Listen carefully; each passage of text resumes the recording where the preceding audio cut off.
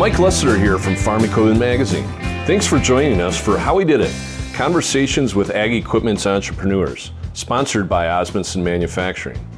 Today's conversation is with Bernhard Krohn, the fourth generation owner of German-based hay and forage equipment manufacturer Krohn. Don't be a fool.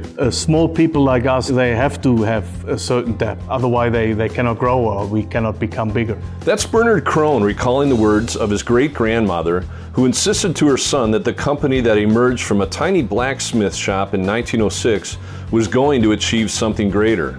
And in fact, they would purposely borrow money to ensure it would continue to fight against complacency that sometimes can set in after success.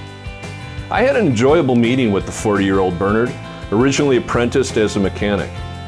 Bernhard number 4, as he's been known, has been with Krohn for 11 years now and now owns the operation. He's also following one of the greatest living legends in the business in his dad, Dr. Bernhard, who led the company for 50 years after the early death of his father. Of all the companies we've covered in this series, Krohn earns the distinction of being the whole goods manufacturer with the longest streak of family ownership. That started when his great-grandparents put out that blacksmith shop shingle in Spell, Germany in 1906. I learned a lot about Krohn in this meeting, which has been doing business in the U.S. since the early 1970s. One particularly interesting story was the addition by subtraction decision to make a total exit from tillage in the early 1990s, a business that up until that point was bringing in 1/3 of the revenue. You'll hear how they leveraged new capacity and energy to go all in on their hay and forage innovations, including the Big M and Big X self-propelled units that helped change the hay production landscape. So here we go, our How We Did It Conversations podcast with Bernhard Krohn. My name is Bernhard Krohn. I'm fourth generation owner of the Krohn company. I'm 40 years old and I'm married. I have 2 kids and I've now with the Krohn company for 11 years.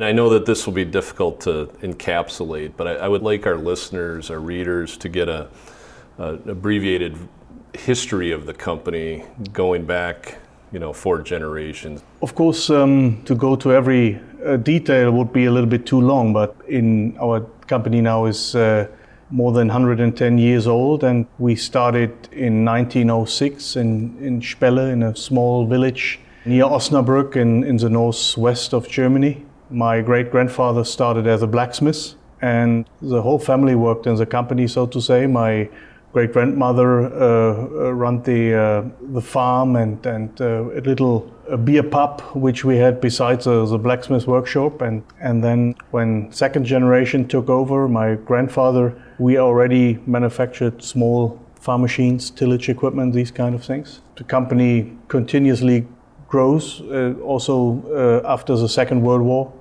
and in the 60s my father took over, third generation, and under his leadership, of course, the company had the fastest and biggest growth in history. And we also went into the commercial vehicle business. We are now Europe's second largest manufacturers of commercial vehicles, trailers, reefer trailers, semi-trailers, all of these kind of things. And I took over 11 years ago, and we're still on the good way. Every generation change has certain danger and challenges, but I was trained by my father what are the upcoming things and what are the upcoming challenges, and so far I really enjoy that. Did you know that as a young boy, this is the dream that you wanted to pursue? Yes, I think so. Sometimes I say I wanted to be a circus director. Sometimes I have the feeling I am one. Yeah, but no. Of course, there were times when maybe some teachers were complaining about my behavior to learn, but then I said, no, I don't want to take over the company, but deep in myself, I always knew that's the only thing I want to do. Mm-hmm. Definitely.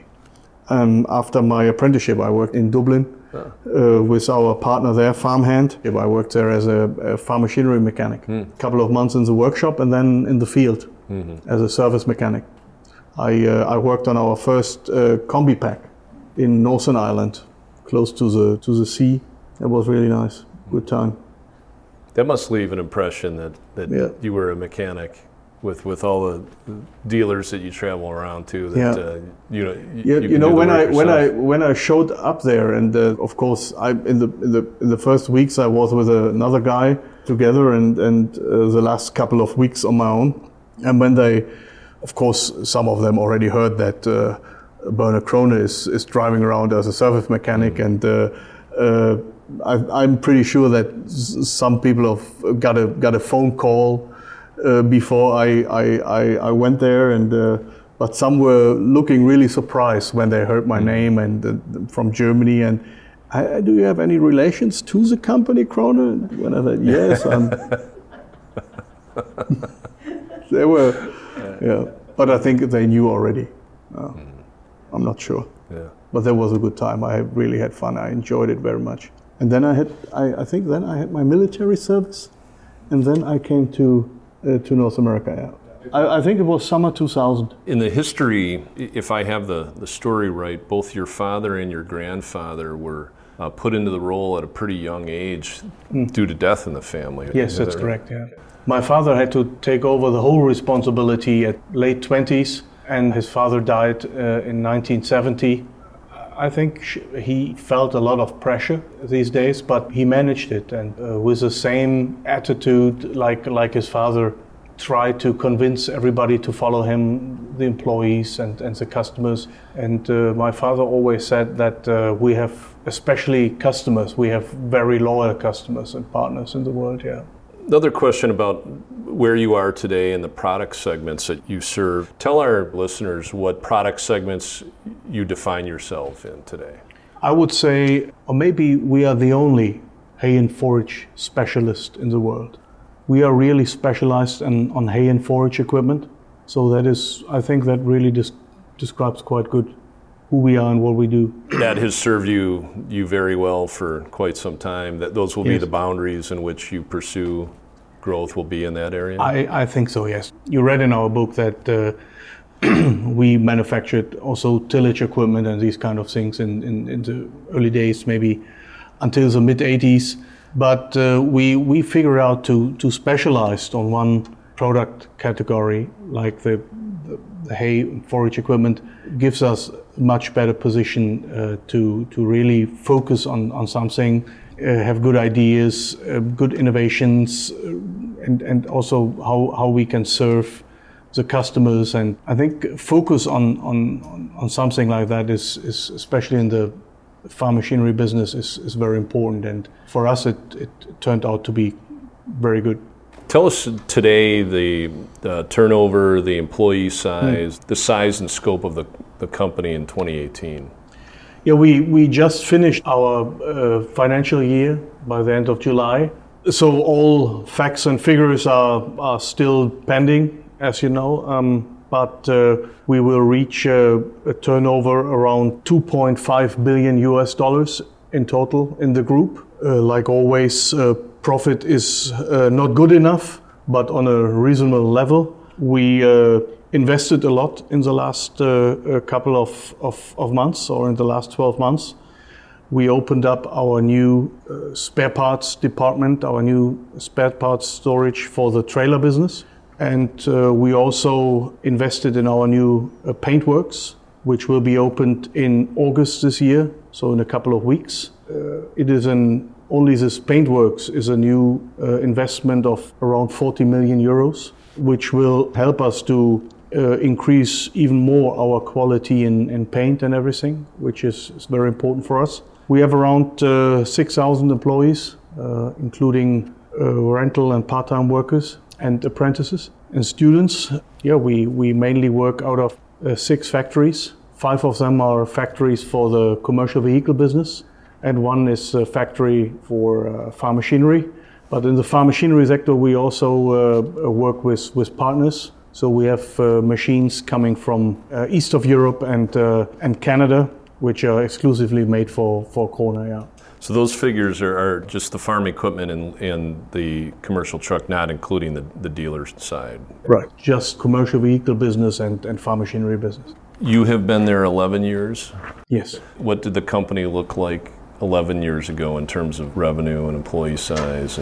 When I started, we had a turnover around, I think it was around 1.1 or 1.2 billion euros. But we were in a period where the growth was very fast. We had this economy crisis in 2008. Until then, also the company growth quite good. So I think we had a turnover in 07, 08 about 1.4 billion euros, which was the highest record since then. And then the turnover dropped due to the commercial, especially the commercial vehicle business and the problems during the economy crisis. But we have overcome that situation, and I think today we are even stronger. So I just talked to our CEO, Mr. Fair. He said he's now with the company 15 years. And when he started, the turnover was around 400 million euros. So you can see 15 years ago, it was 450, and then 10 years ago, it was 1.4 or something like that. So we had a really good growth period between 10 and 15 years ago, especially in the commercial vehicle business that grew very fast. Mm-hmm. How big, in terms of percentage, how much of it is ag equipment versus commercial? You can say more or less 2/3 are commercial vehicle business, and 1/3 is a farm machinery business. Mm-hmm. What year did you get into the commercial vehicle business? When did that start? 2007, 1st of January 2007. I started in Denmark, in our factory for reefer trailers. I wanted to talk about the decision to exit the tillage, which must have been a difficult decision for some at the time, Yes. Probably your dealers, customers, but boy, it sure looks like it was an act of brilliance, of genius. Looking back at what happened, could you talk about that? I think the decision was very hard for my father and at that time Heinz Krone, his cousin, because it was, the turnover was, I would say, 1/3 of the company, so that was quite important. We had a lot of people working in that particular area. We had a long history. Tillage equipment more or less was the first equipment we made, but we also had the costs were quite high. I think it was 1/3 of the turnover, but maybe 50%, 55% of the cost. So I think the decision was hard, and but they made it. They talked to all the customers, to the partners. They told them why they had to decide this, and that they want to focus, and that they have good ideas in balers, in machinery for the future related to the hay and forage sector. I think every partner, every customer could understand quite well why they had taken this decision. They stick with the company, and together they were quite successful. That was shortly after the wall fell? I think that was, late 80s or early 90s. Yes, that's correct. It was interesting to me because I just recently here interviewing Michael Horsch for this program, and he had said had the Berlin Wall not fallen, he would likely have not been around today. Yes. If I have the story correct, it's so that brand of tillage, passive tillage, was something that you decided not to pursue. That was long before I stepped into the company, and I was really involved in decisions. But I think Mr. Horsch is much more specialized in what he's doing, and he has a lot of know-how. We did no seeding equipment, we did plows and I would say easy tillage equipment, so to say. Mm-hmm. So that was probably not the size maybe the customers and later on in the eastern part of Germany are needed. So exiting those segments allowed you to deeply pursue what was coming in the mid-90s with the square baler, the Big M, the Big X. Could you talk about the freeing up of capacity and to pursue those things? I'm not sure if we would have produced something like the Big M without getting rid of the tillage equipment. So as you said, that really gave us free space in the development department to think out of the box. What can drive the turnover and the development of the company in the next years without tillage equipment? Where should we go? Which way? What is the right way? What is the development of our customers? Are they getting bigger? We have more and more contractors, and these kind of things. So we should focus on machines which also getting bigger and going in that direction. Yeah, I'm pretty sure that opened up everybody because they said, okay, now we have to do something. Everybody is looking on us. Everybody thinks when you stop a product line, you could lose turnover, you lose customers, maybe the company is going down, whatever. Now we have to show everybody that we are still here, we have lots of good ideas, and we go on and we are ready to grow. And I think everybody in the company had that feeling, not only the managing directors or my father or the leaders, everybody, I think, in the company, especially the engineers also. It's reminded me of a quote I really liked from Anna, your great-grandmother, who talked about when your great-grandfather had gotten rid of the debt. It Yes. was going to toast a schnapps. And Yeah. she said, Don't be a fool. Yeah. Small people like us, they have to have a certain debt. Otherwise, they cannot grow or we cannot become bigger. My father told me very early about that. I heard this story very often. Mm-hmm. Yeah. It's a great story because it's kind of like we're putting our chips on the table. We're going to grow. We're not going to be satisfied. All in. Mm-hmm. Yes, Mm-hmm. that's right. Excellent. Yeah, we have to take a certain amount of money to grow, to do something new, to have the possibility that we can get bigger and bigger, and it was always important. We'll have some old timers who've been around a long time. We'll also have some newer people listening to this who don't understand how big the 90s were, how your company came in and did some things never done before. I was going to ask you to trace some of the greatest product developments that had come during that time. Yeah, therefore you have to understand where we came from. I just said we made tillage equipment and we made tedders and rakes and mowers for farmers. And then we had somebody in the company at the late 70s already, I think, who developed the first round baler for us. And my father was not even sure if we should manufacture this round baler by ourselves or should we sell it to somebody. So he talked to John Deere and they had already a baler, I think a belt baler at that time. And they said, no, we don't need another baler. We don't want that, drawings and scratches. So they said, okay, we have our own. And then my father said, okay, if nobody wants it, I really like the design and everything.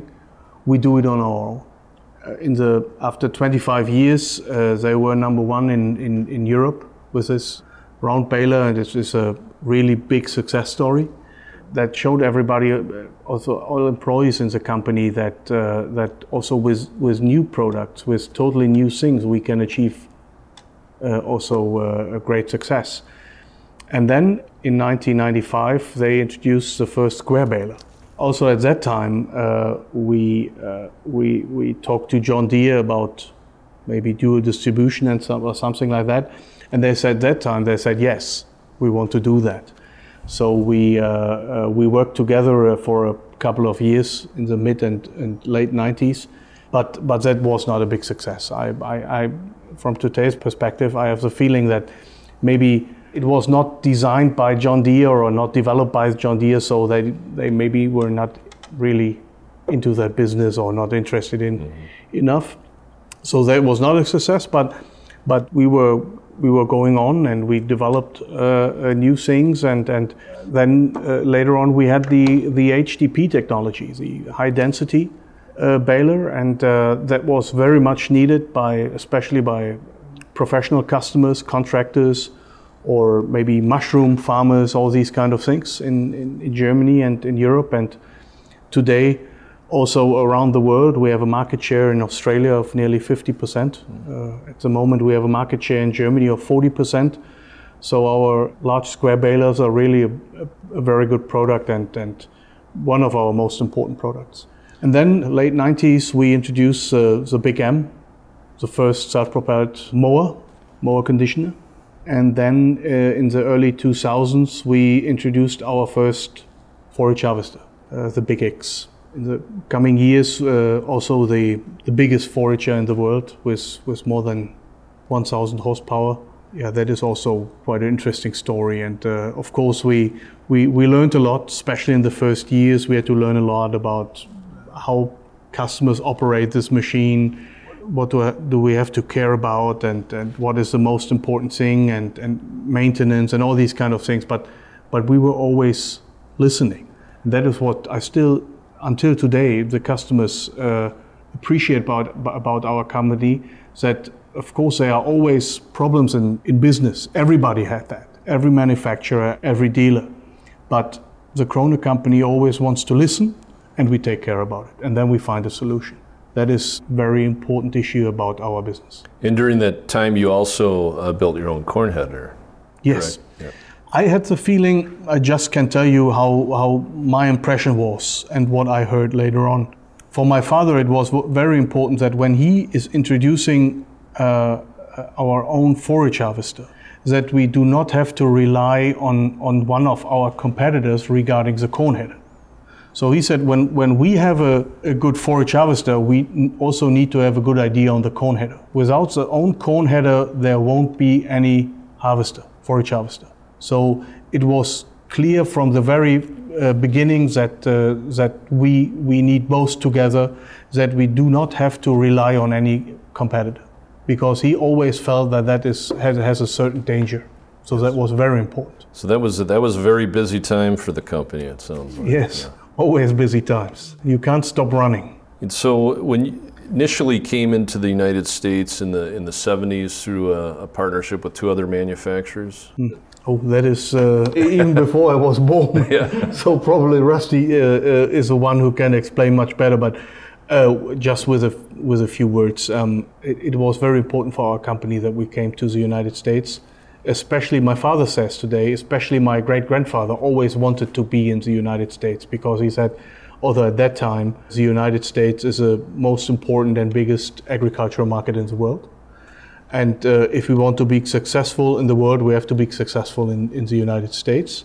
And yeah, we started with two other manufacturers, and they are all not existing anymore, more or less. But yeah, I think we had a good team to start. Rusty Fowler stepped into the company at a very early stage, and that was also very important. We had a good team, we had a good leadership. Yeah, and then we had, I think, step by step, we also had the products for the United States. Of course, it took a while until everybody in our company had, realized that we're not only selling machines maybe in our neighborhood, that we are in south of Germany, that we also sell maybe machines to California, where the harvest is much earlier. There's a story which we sometimes laugh about, that somebody from the United States called and said, "Hey guys, we need the machines very bad. Harvest starts soon." And the engineer stands up and looked out of the window and said, "Hey, listen, the grass is not even growing. What is the problem?" Yeah, we still have snow or something like that. Today you can smile about it, but of course we had to learn a lot, that regions are different and the climate is different and customers are different and the needs are different. But I think going through this process was very important for the whole development of our company. And today I think we, together with our team, we have a very good knowledge about the North American market, about the customer needs, and I think with our machines and service and also spare parts, we really can fulfill all our customer needs very good. So back then it was set up in New Jersey, and I saw the logo last night on Joel Braddock's retirement gift. It was Krone Mengele Niemeyer. Was that the original name? Yes. And so in 2000, it became a wholly owned subsidiary of Krone. And when did your family tap Rusty into this role here in North America? Rusty, when was it? In 1986, yeah. Mm-hmm. And tell us about the North American operations, Memphis, what you have here and the support that you have for this market. For me, the United States always was a very interesting market. As a young boy, I always wanted to come to the United States. It was always a big dream. And then with the age of 16, I followed my father on one of his trips. I think I met Rusty. We met in Birmingham, Alabama. That was my first trip to the United States. And then we went by car to to all other different places. We visited Memphis. I think at that time it was still West Memphis, Arkansas. And we visited Illinois, Chicago, and it was really a great time. And I always had the feeling that the US market is something special. And also today, the United States, or the North American market in total, is our biggest market beside Germany. It is still the most important agricultural region in the world. And I think with our headquarters in Memphis, with our subsidiaries in Reno, Nevada, our West Coast Center, and with our own locations in California and Idaho and in Wisconsin, we have really good locations and we have a good team. I think they have a very good knowledge about the service and training and spare parts, and our machines help supporting our customers. And I think we now have around about 100 employees here in the United States, which is the biggest workforce as a sales and service organization outside of Germany. So that shows the importance of this market. How much growth exists here for you in the U.S. when you look at the opportunity, the possibility? Of course, we know that we have some strong and good American and U.S. competitors, but the growth potential is still very big. We have a good market position in mowers, tedders, and rakes. We have a really good position in square balers. I think we also have a good position in the forage harvesters. Of course, we have growth potential. We knew that there are strong competitors who have been also quite long in the U.S. market. I think we could have more potential in our round baler segment. I think the round baler is good, but we have the European bale chamber measurements, which do not fit 100% to the U.S. market. We know that. We talk about it a lot. Maybe there will be some changes in the future. We have to wait what our next generation will look like. Maybe that is a good potential for us for the future. We have good market shares in many of our product categories, but we also, like always, you still have potential to grow, of course. And you have a mix of, you mentioned your own company store locations, and then you have about how many dealerships here covering the... Yes, 6 own independent dealers, around 400 dealers. We'll get back to the story of Krone in a moment, but first a word about Osmundson Manufacturing, which supported us in these chronicles of family-run equipment manufacturers. Osmundson has a storied family history of its own dating back to 1903. Visit them at www.osmundson.com. And now, back to more with Bernhard and the Krone story. Part 2 includes some personal memories and descriptions of the factory right next door, as well as some unusual history, including the wartime production years, and even how his great-grandmother was once monitored by the secret police. Bernhard then walks us up through the growth chapters and the present, along with insight into the family's other enterprises, including commercial vehicles under Bernhard, and then the largest John Deere dealership in Germany, which is owned and operated by his sister Dorothy.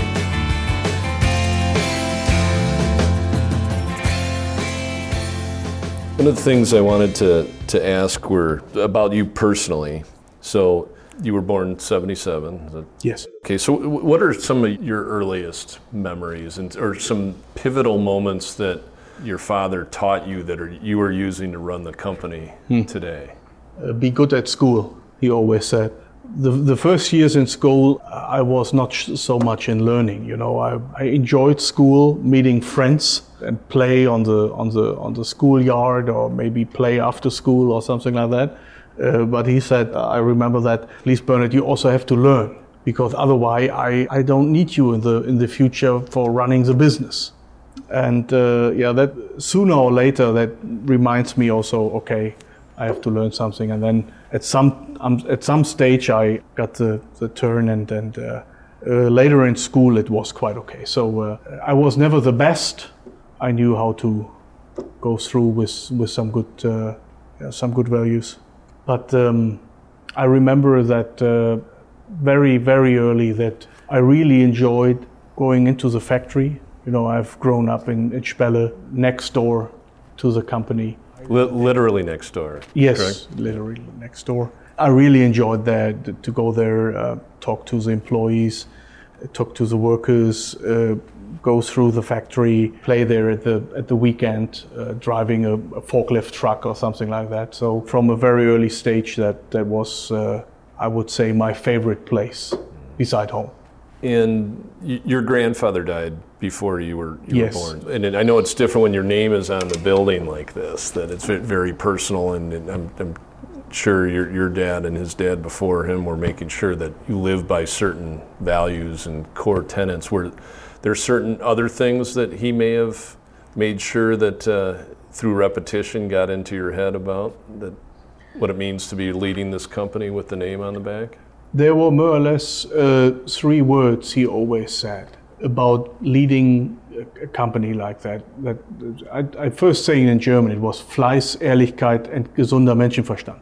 So hard work, to be honest to everybody, to employees, suppliers, customers, of course, and just normal human thinking. Yeah, that was 3 things he told me, which is very important for leading such a company. Of course, you need a good school exam, and then later on a university diploma and everything. Of course, that is entrance fee or something like that. How would you call it? But what really helps you to lead the company, guided, so to say, were these three words, which were very important for him always. Now, you prepared to enter the workforce. You went and did some things outside before you came back to the company? After university, I was thinking what I should do, and I decided to go to consultant company for 2 years, and I worked there as a consultant. We did all different types of project management. So we did garbage trucks, and one of our customers was a manufacturer of guns. For example, and we did axles, and we did many different machines and projects, and I enjoy that really, really much. And then one day my father came and said, "Bernard, I need your help in Denmark." Today I can say it. We had a quality issue there, and he said, "Now it's a good time for you to step into the company and go there. And you are not in the daily business of the whole group. You are in a small factory. You can make your own mistakes. Do that." And I said, "Hey, Dad, I'm not sure if you can afford my daily wages. What my daily salary as a consultant." And he was not smiling. I can tell you, but no, it was funny, and I did that. Yeah. That was mentioned in the book too, that you led the quality campaign, then became a very big job into reorganized R&D Yes. and other things. Quality was always in my before I studied, I made an apprenticeship as a mechanic. So I worked 3 years as a mechanic, and already there, quality was a big issue.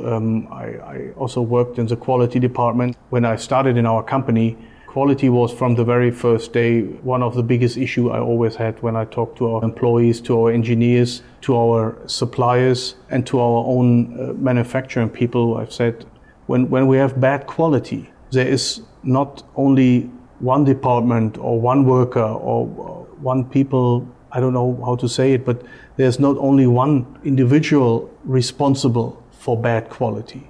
And nobody can blame this guy or this department or whoever. When we have bad quality, it's always a team. It's always engineering, assembling, purchasing, so the suppliers, everybody is involved. Yeah.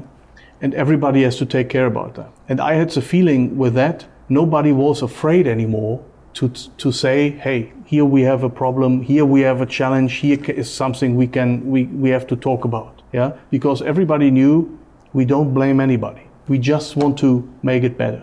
And that is something which was very important for me from the very first day. And we still believe that we still want to have the highest technology for the best quality and for a affordable price. That is what every day we work on that. So at that time, that was on the back of some tremendous growth for the company, quality can often happen in that little sloppiness here Yes. or there. That's a That's fairly what it typical was. thing. We figured out that our suppliers delivered everything they could deliver to all of the companies. Most of them deliver into different areas of agricultural equipment. We were ourselves were very much concentrating on growth and assembling.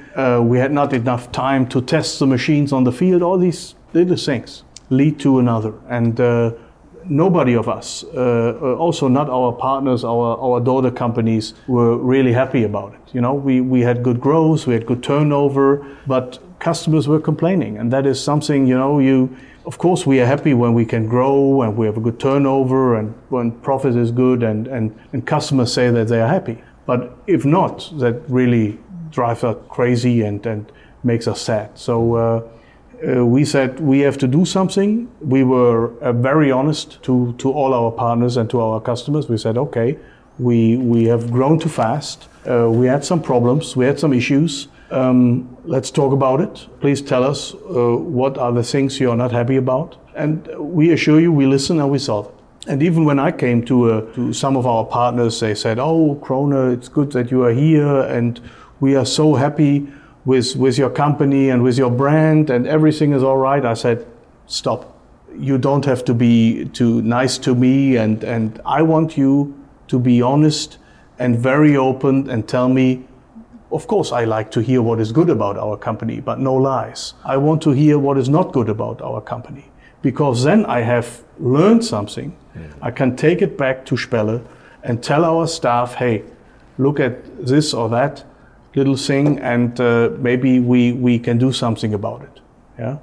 We do a lot of, so to say, investigation. We are not just, you know, listening and hear something and then do everything to solve it. Also, we do some investigation. Why do we have this problem? Why or what is it coming from? Yeah? And then we find a way how to solve it. And I think that went very well in the last couple of years. And I'm sure that is also something customers like about Krone. We are not perfect. Nobody is. We knew that. But when you have a problem, you can be assured that you got help. So that was your initial job, is to lead the quality and fix the quality situation. Tell us what happened after that, your path back to Spelle. Yeah, after that I also went into the commercial vehicle business more and more. Was not so much focused anymore on one business. I took care about the whole group. Strategy was a very important issue, and also mergers and acquisition.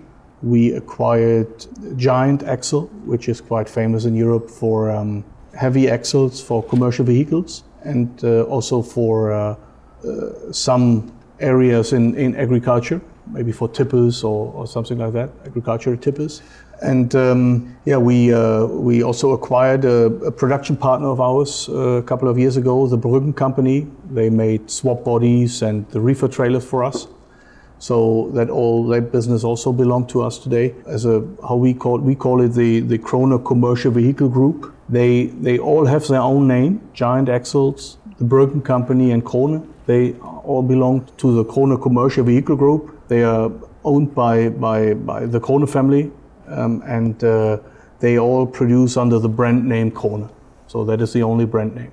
But outside of the factory, the former family or brand names are still existing. So I believe that is very important especially for the employees and for their identification with the company. That is something we won't rush in something new, so to say. So that was strategy in some ways was very important for me the last years. Yeah. When you were presented with the watch, the Blacks. Yes. And that was a turning point for when you were running the company and your dad withdrew to more of a consulting role. Yeah. Tell us when that was and what that meant for you. That was in 2010, I think.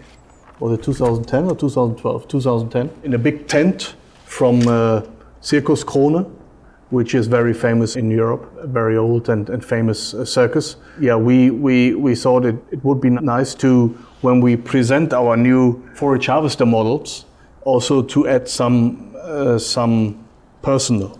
And the year before, I was officially more or less 100% owner of the company.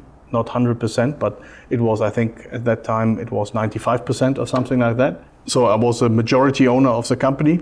And everybody said, also my father said, it would be nice also to show that to the public. And we were thinking what would be a nice way to do that. And then we thought about the watch of Bernhard I, so to say, the blacksmith. At that time, only wealthy people could afford a gold pocket watch. And our family was not wealthy, so he bought his parents bought him a silver pocket watch. It was used. It was a used silver pocket watch, and then somebody wrote in B. Krone, blacksmith, 1896, because that was a year when he got his master blacksmith diploma, so to say. Yeah, and when he opened his first blacksmith workshop, it was a rented one in a town nearby, and then he got this watch, and as everybody thought it would be a nice way to show everybody that now Bernhard IV is in the role of leading the company, also to our partners and to our customers and to of course to the employees, and that's the reason why I got that watch. Yeah. So it was very much a public anointing of your leadership, and that this is a new day for the company. Yes. Actually, to be honest, I got the watch a couple of years earlier already. My father already thought to give me the watch when I came into the company. But it was broken. It was not working. So he had to repair it, and that took a while. So he decided to give me the watch then later. Yeah. But that was in a very private round, so must have been a proud moment for both of you. Yes. The fact that you were following a legend in the industry, someone who held that role for 50 years, that's a challenge by itself, isn't it? Yes, it is, yeah. But I was never concerned really about it. Of course, everybody from the outside said, okay, it could be very tough for you, Bernhard, to lead your father because he's such a strong character and he knows everybody and he knows everything. And I said, yes, but I really have the feeling that he knows also from his time with his father that he have to step back and put me in the role to lead the company, to go my own way and also do my own mistakes. There is, I'm sure there is no other way. We had our discussions and we were arguing and we were screaming, and we were angry, but the next day we could talk again and say, okay, sometimes he said, okay, you have to go your way and we do it like you have said. And sometimes there is a situation when my father made a suggestion. He said, hey, I have an idea, let's do it this way or that way. And I said, I don't know, I think I have a better idea. I don't know what I said. So he was a little bit disappointed. But then in the evening I called him, and he was together with some friends and my mother. He was at a restaurant. And I talked to him and I said, hey, Dad, I have thought about it again, and maybe your idea is not bad. We will do it like that. And that was it. He said, okay, good, see you tomorrow. And my mother called me the next day and said, hey, what have you said to your father? I said, nothing. I just said that he had a good idea and we will take his idea and we will do it that way. She said, he was in good shape, normal shape, but after that, he was so in good mood. So what is the right word? Euphoric? Mm-hmm. Is that the right word? Yes. Yeah? He was like crazy. They were drinking schnapps and beer, and she said that was good. And that shows me that even when you're talking and arguing and have different views, when you tell a man who is in the business for 50 years, you tell, hey, he has a good idea, we will do it like that. That showed me that that is very important. So from time to time, he still have very good ideas, and he tells us, of course, about his ideas, and of course, from time to time, I tell him, yes, that really was a good idea, and it turned out to be a good idea, or whatever, and I think he enjoyed that. Mm-hmm. How are you different, and how are you alike, you and your father? I think I'm a little bit more quiet. He is and relaxed. Sometimes my father is, when he gets the information, he directly grabs the phone and screaming and arguing. And I'm more, okay, I take the information, I do some investigation and look if that is right, what I heard. And then, of course, it has same consequences. But yeah, I try to be a little bit more relaxed. Not everything is a big disaster.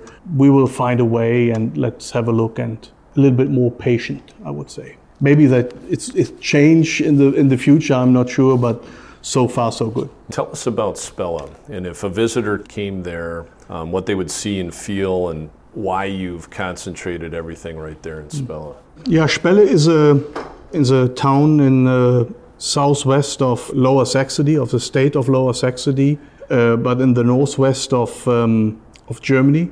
After the Second World War, that was probably the poorest region in Germany, maybe in Europe. There were only a little bit agricultural, no industry or something like that. So a very poor region. And then after the Marshall Plan took place in Germany, Germany grows again, we're growing again and developing. But for the Emsland region, it was not enough. So we got an additional Emsland Plan for recultivate land to make it better for farming and everything. Many people from the former German territories in the east, they moved after the World War to that region and they got a farm and become farmer and worked there.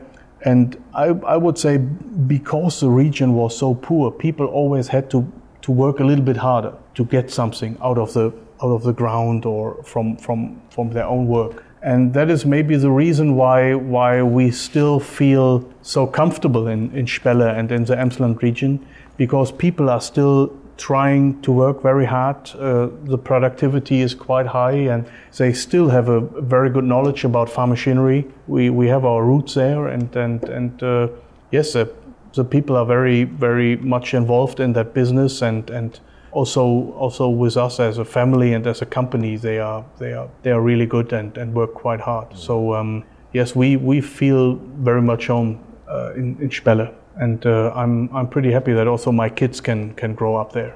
We have a motorway close by. Hamburg is just a 2.5 hour drive. That is for distances compared in the USA, it's close by. Mm-hmm. Next door neighbors. Mm-hmm.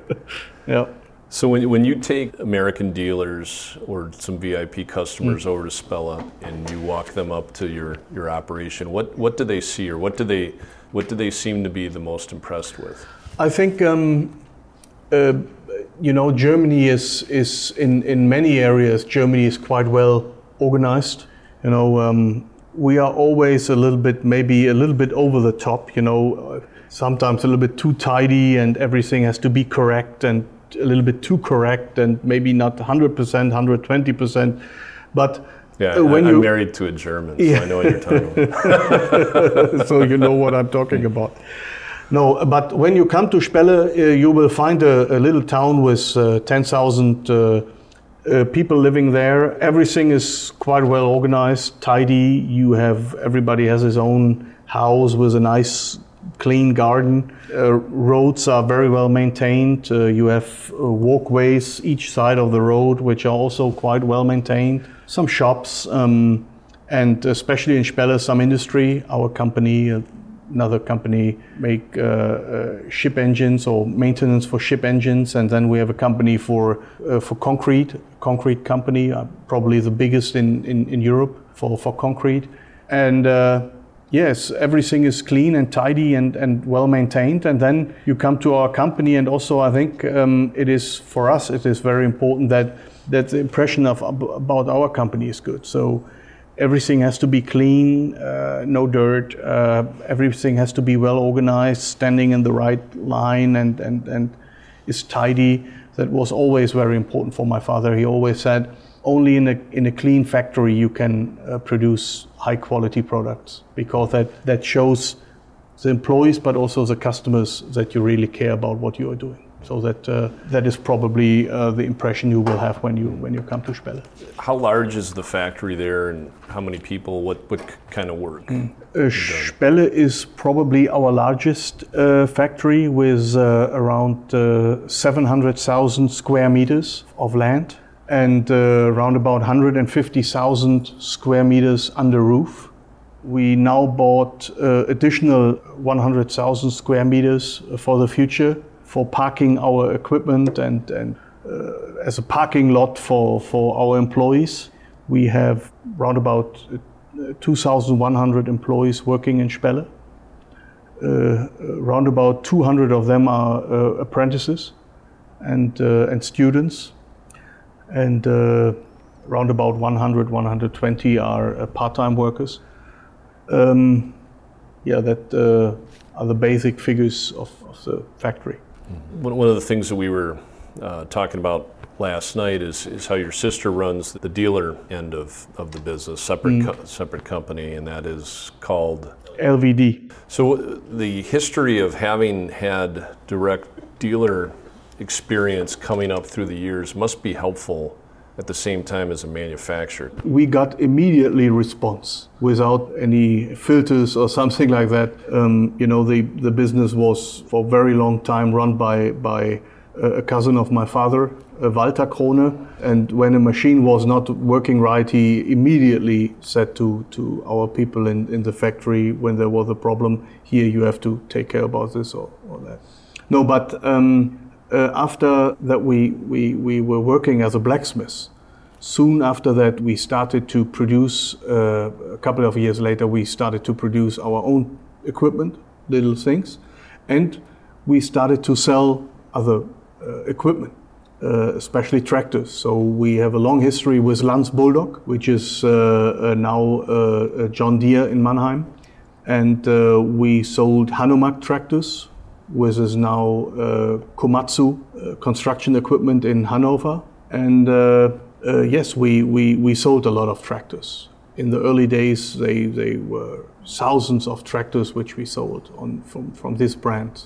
And then later on, we also sold Fendt tractors. And I would say nearly since, 50 years we sell, around about 50 years we sell John Deere tractors. And my sister is probably the biggest John Deere dealer in Europe. I'm not certain that here in America that is known, that you also have very deep dealer roots as a company. I think in Germany, some manufacturers started as dealers and then they developed their own equipment. But nobody is left who still have that dealership business or dealer business. I think Krone is pretty much the last one who's having that. And but we also put that out of the Krone Group. It is run by my sister, so we have no conflict of interest.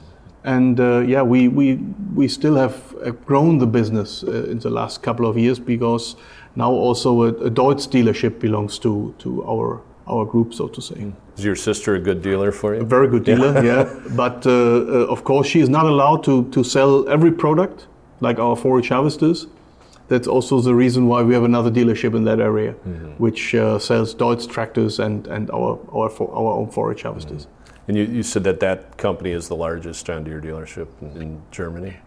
She has probably the largest John Deere dealership, yes, but it is probably not the largest agriculture dealer. That are the co-ops. Okay. They have the biggest dealerships but they work mainly for Claas and Fendt and these kind of companies, yeah. And that your sister's name is Dorothy? Dorothy, yeah. So that being different than a lot of manufacturers, at least over here, is that some companies understand manufacturing very well but don't understand the dealer distribution side well. What do you think perhaps you learned, your companies have learned because of that tight connection that might be different than someone who didn't have that? I think some manufacturers today believe they can survive without dealers or without treating the dealers in a good way. I'm pretty sure that without dealers we won't exist anymore, and we have to treat them well. We have to help them, we have to support them, and they have to earn money. They are family-owned businesses in many cases, or in most cases in Germany. Nobody knows the customer better than them. They have very deep relationships with the customers. They know who got married, who has maybe who wants to invest into a new tractor, and maybe who is going out of the business or whatever. They knew their customer bases very well, better than every manufacturer could ever work like or have that. Not even our own employees could get into such a deep relationship with our customers. So selling via dealers is the best thing to do. Of course, there are regions in the world where we have to go our own way because of lack of good dealers. But to help the dealers and support the dealers is very important for us.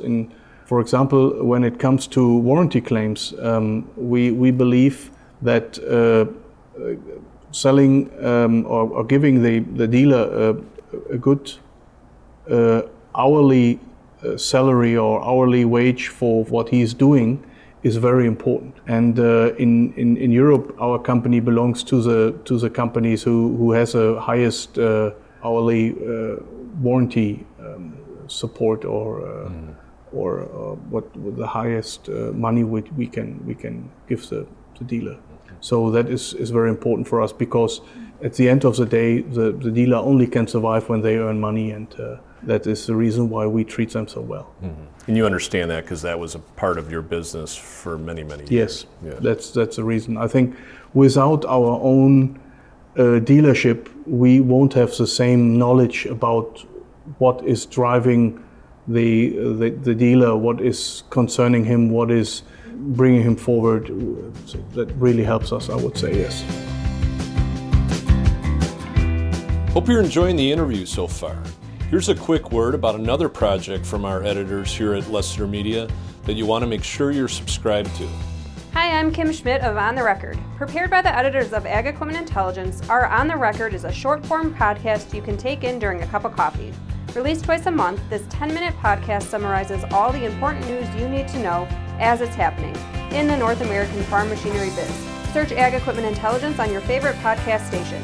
And now back to Mike and the Farm Equipment Podcast.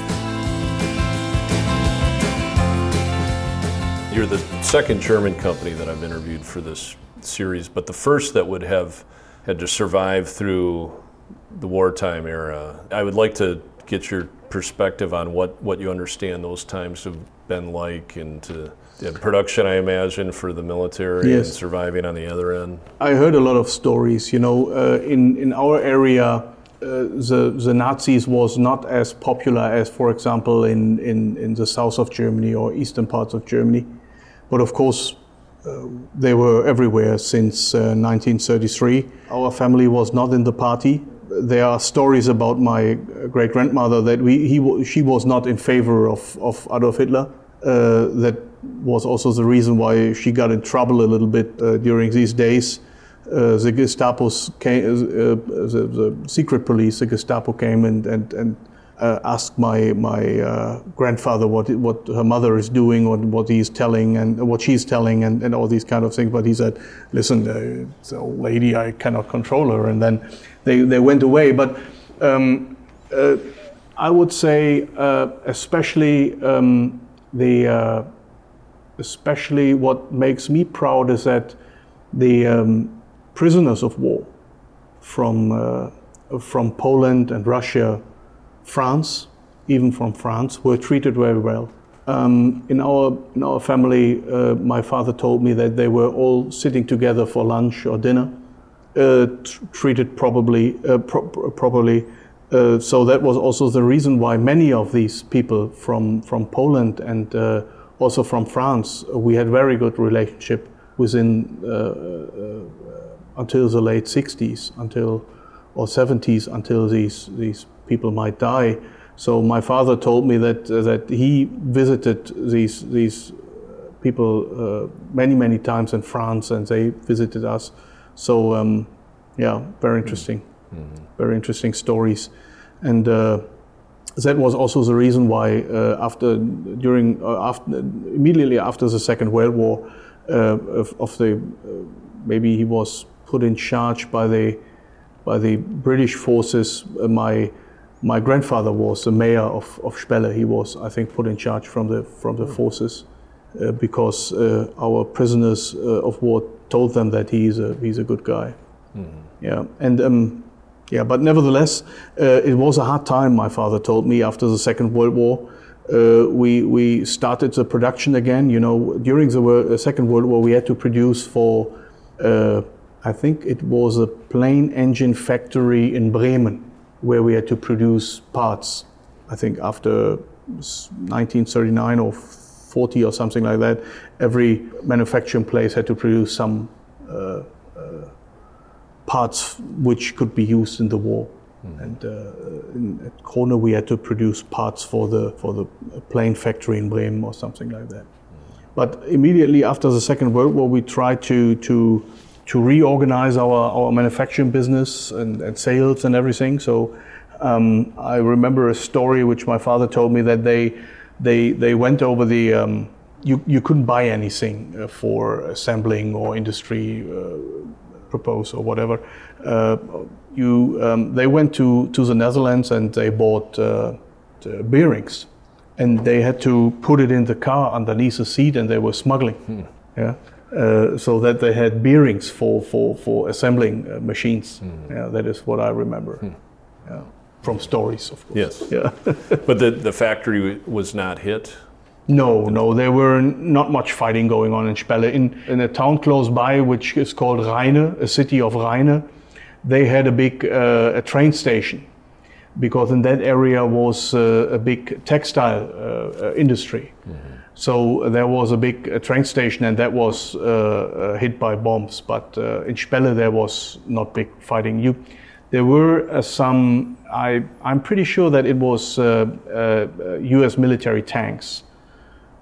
Came through Spelle, and one was hit right at the intersection close to our factory, and they were shooting down the road, and you still can see I call it bullet hole shrapnel in the wall of our restaurant, which is still the original wall from the old days, the outside wall, and you still can see the little holes from that shooting. That reminds me every day when I'm sitting outside there how important it is to be, have good relations with your friends, and how important peace is, and that is something you have to work on. It is not, peace is not something which is just there. You have to live it. When you look at the work that your sister had put together here with the book, what are the stories that you're most proud of, or ones that you want to make sure that your children learn about the heritage of this company? Of course, I'm very proud that my sister wrote the book. She's a journalist in Frankfurt, and I think there was no doubt with the first book, the 100-year book in 2005, that my sister should write the book. That was clear. Especially the stories about some older guys, especially some friends and customers of my father, where he had long relationships with. I know some of these people from my very young days. Also, my kids can read it and learn from it. That is I'm really happy about that. What will you say today to the team that you've assembled here? Yeah, it's a moment. We have a little bit challenging time, I would say. The last couple of years we had quite some good growth, but since last year the sales is going down in the North American market. So for me it is very important to tell the team that we can see after some good years we have some bad years, and we have to focus on our strengths and what has made us strong in the past. And then if we focus on our customers and drive forward what we have in our own hands, what we can control about, then I'm pretty sure that we also see better days again. And that is for me very important, that that our staff here, our team, sees that the Krone team and Spelle, the owners, shareholder, is right beside them, and we all stick together. That is very important. Will we expect to see some new product developments coming over here to the North American market in the next couple of years? Yes, of course you will see new products coming every year. Sometimes they are only new options which we add to existing machines, and sometimes they are new releases, new generations. Of course, when it comes to the whole development issue, we have to focus on which way the whole industry is going the next years. All these data systems, GPS driving, driverless technology. Yes, that's what I mean. That is all an issue where we have to think if in a couple of years you still need a tractor, is because at the end of the day, the tractor costs money and the machine behind earns the money. So that is what we want to focus on, and that is important for the future. So that and in this direction, all these new technologies, but we don't forget about the hardware. That is what is in our focus the next couple of years. Darren and I talking about family businesses that transition as the generations unfold here, and how there could be a temptation to sell, particularly as more hands of the successors' generations get involved. You're in your fourth generation right now. What can you say about commitment to family ownership? Yeah, that is something which was always very important for my father, that we keep the business in our own hands. We never wanted to go public, and for my father it was always important also that there is only one successor in the family. You know, my sister got a business, the dealership business, and I'm not involved anymore in the dealership. My oldest sister, Nicola, is not involved in the company. She's a journalist in Frankfurt and lives with their kids and her husband there. So the Krone Group itself, with the commercial vehicles and the trailer business, the ag business, is totally in my hands, and a little share still in the hand of my father. So there's always only one successor and one leader of the company, and also one owner. That was always very important. And we always found good ways to refinance the company, and we have very good relationships with our banks and with our finance partners, and we have an asset-backed commercial paper program and all these kind of things, which really helps us to refinance the business. Yeah. That's interesting observation that you just shared there, because I was talking with the director of the Farm Equipment Manufacturers Association here, and talking about the history of a lot of those short line companies.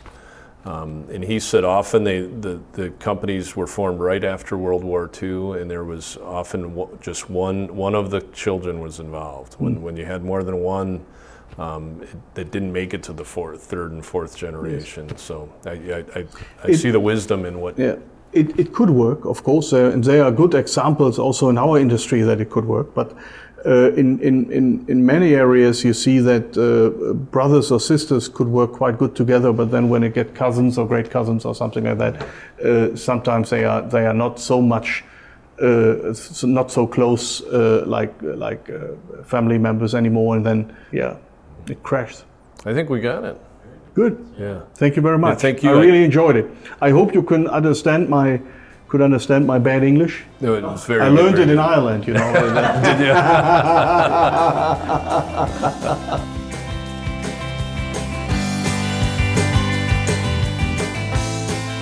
Thanks to Bernard and Rusty Fowler for carving out some special time for us just moments before his annual meeting address.